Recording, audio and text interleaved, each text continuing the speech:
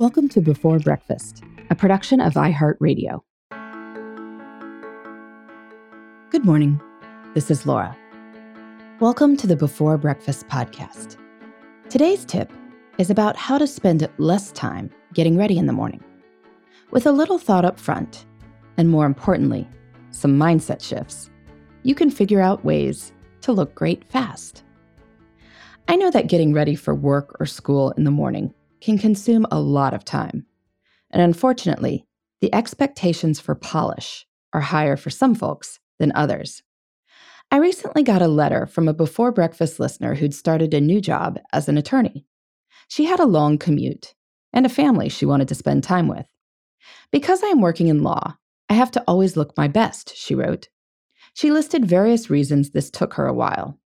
I have a curly head of hair, so it takes time to tame it and look presentable, she said.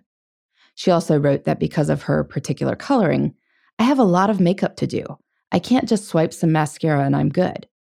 Because of the amount of time it takes to get ready, I feel I am always getting ready, driving, working, and not much else.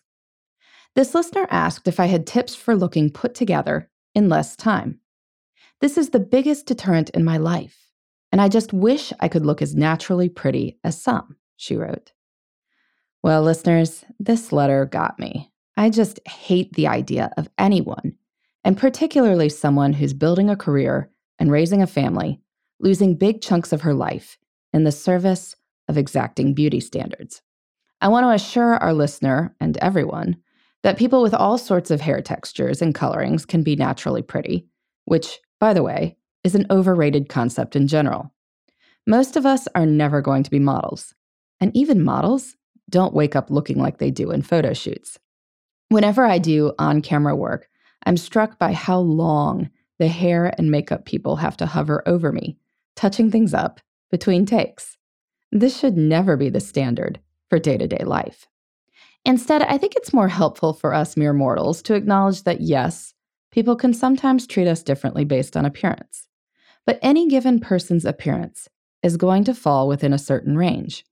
Now, we can aim for the top of that range, and doing so can maybe help us project the confidence and happiness that make anyone look more attractive. But there's also a point of diminishing returns. Time spent getting ready is time not spent calling clients and meeting their needs. And ultimately, a lawyer's success depends more on her being a thoughtful and dedicated advocate for her clients versus the shape of her eyebrows. So that's today's rant from my soapbox. Now on to the practical matter of looking our best while optimizing the scarce resource of time. My first suggestion for anyone looking to get a grip on this is to track how long it currently takes you to get ready. How long do you spend in the shower? What do you do in there? How long does it take to get dressed and do hair and makeup if that's part of your routine? When you have these numbers, you can make thoughtful choices about what to trim. You wouldn't want to nix something that took 30 seconds but had a huge impact on your confidence. Something that takes 10 minutes and doesn't do much for you? Well, that's worth cutting. I would also recommend investing in some good building blocks. A skilled hairstylist can give you a haircut that flatters you, but doesn't take a whole lot of maintenance. In general, you're best off working with your natural hair texture. And curly hair can definitely look professional. It might help to spend a few minutes looking through online photo galleries of people with similar hair to convince you of this, and to get ideas for your most flattering cut. Makeup can likewise be pared down with the help of a pro. Seek out a local makeup artist to give you pointers, and decide on a quantity of time you are willing to devote to makeup, ideally something lower than your current tally. If you decide that you want to spend, say, 5 minutes on daily makeup, then a professional can help you optimize within that. The same goes for a wardrobe. Either on your own or with the help of a stylist or a stylish friend, pare down your work wardrobe to, say, 11 outfits that fit perfectly and look fabulous on you. Why 11? Well, you can cycle through them, and then you won't always be wearing the same thing on a Tuesday meeting. With the right basic pieces, you can just pull out the next outfit in line and stop agonizing over this decision. Someone with a big job and a family definitely has better things to do. Most importantly, though, I'd recommend experimenting with a little mindset shift. The hard truth People pay far less attention to us than we think they do. There's a famous experiment where a college student interacted with peers while wearing a Barry Manilow t-shirt, something the researchers deemed to be humiliating. The subject assumed almost everyone noticed. The surveys afterward found that almost no one noticed. The other students were too concerned with their own appearances and their own lives to notice someone else's t-shirt. Likewise, if you work in a professional environment with clients, you need to look polished. But your clients are too wrapped up in their own problems and the daily tedium of commutes and such to notice the exact shape of anyone's eyebrows.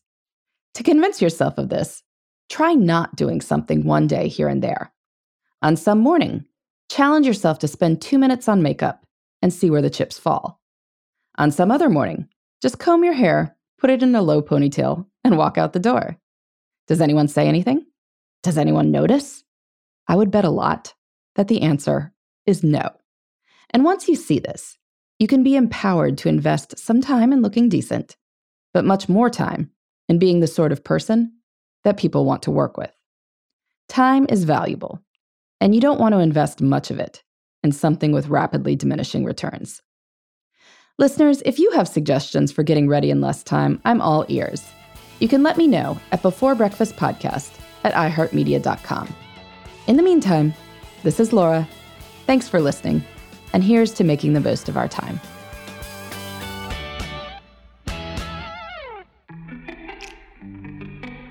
Hey everybody, I'd love to hear from you. You can send me your tips, your questions, or anything else.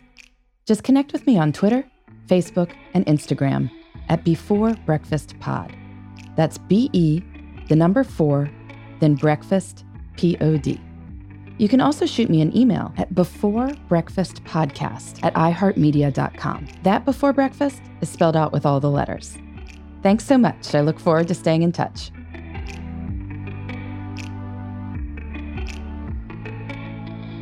Before Breakfast is a production of iHeartRadio.